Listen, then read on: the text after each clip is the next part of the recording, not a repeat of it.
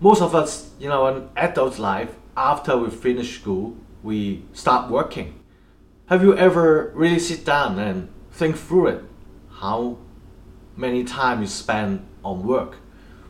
Every day, every week, every month, every year, and every 10 years or till the end of your life.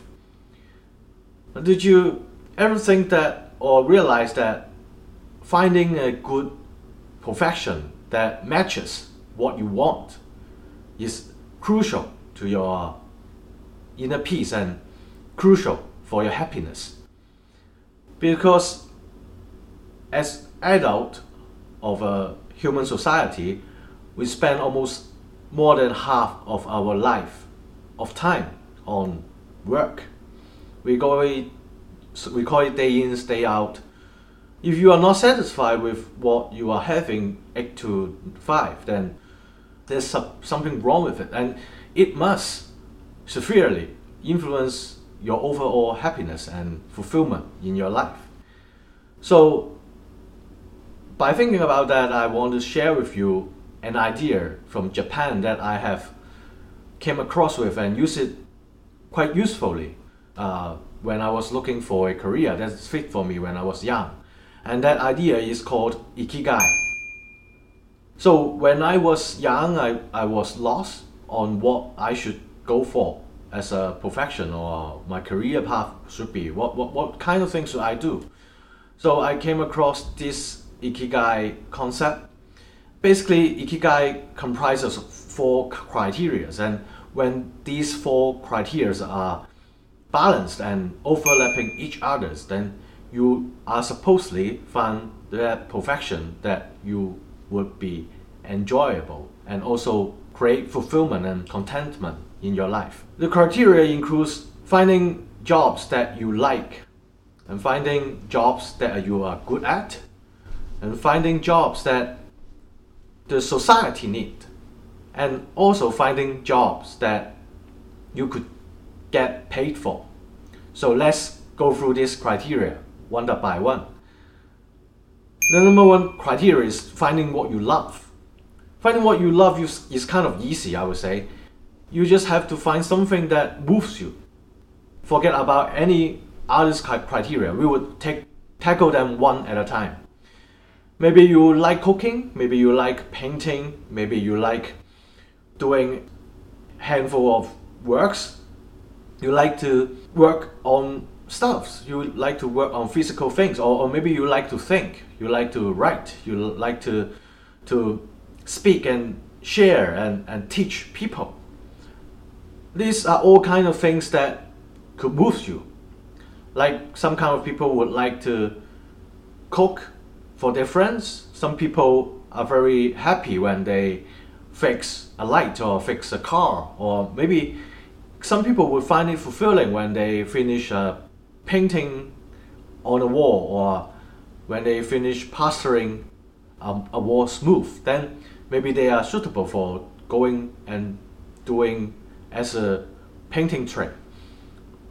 That part is finding what you love. And the second criteria would be finding what you are good at.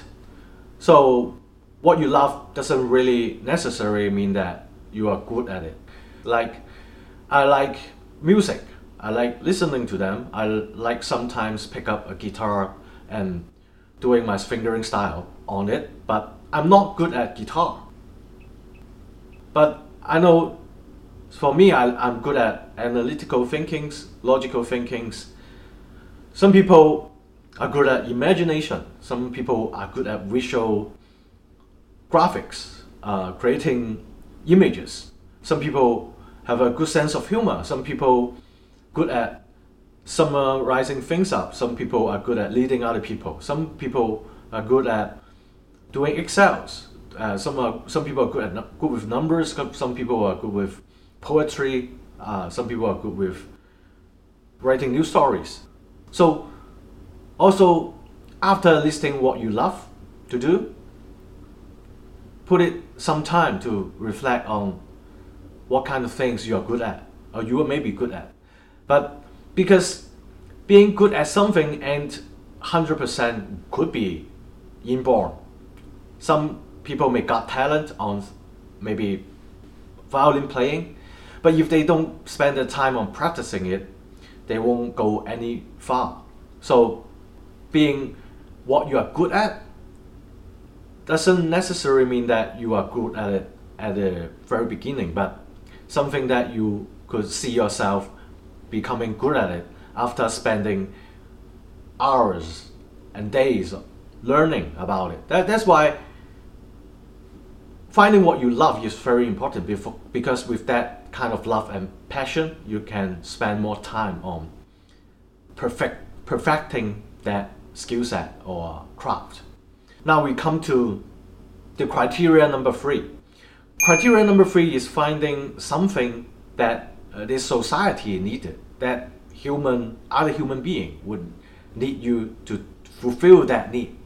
So when you like cooking and you cook well and you cook, so you can feed others people and fulfill people's desire for eating good food.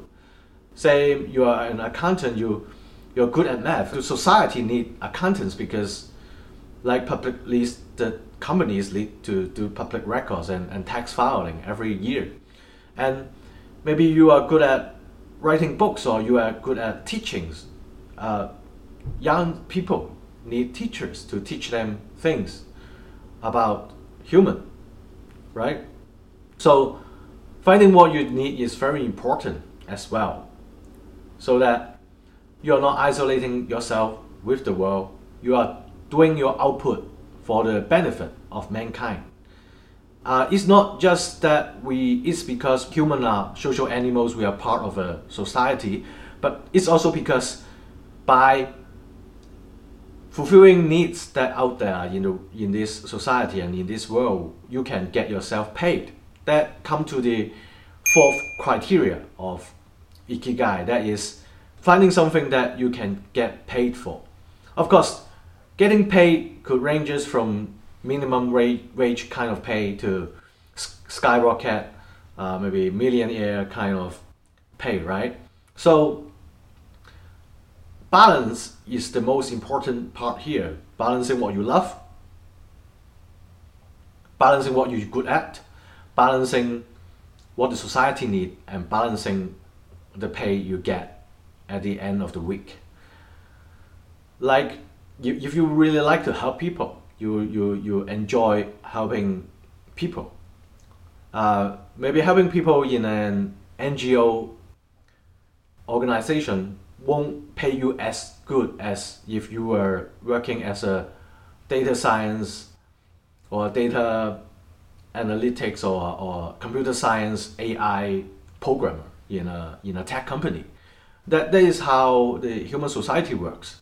We today is still currently pretty much driven by capitalism, and most of the time high paying jobs ain't necessarily be the one that helping most number of people, or it doesn't necessarily be the best or the most good kind of job. But this is how the things work now today, right? So all you have to do is to balance these four criteria, where maybe you could find that, I'm being an engineer, I get paid pretty much well, I'm good at it, the world's need it, but I don't like it that much or pretty much.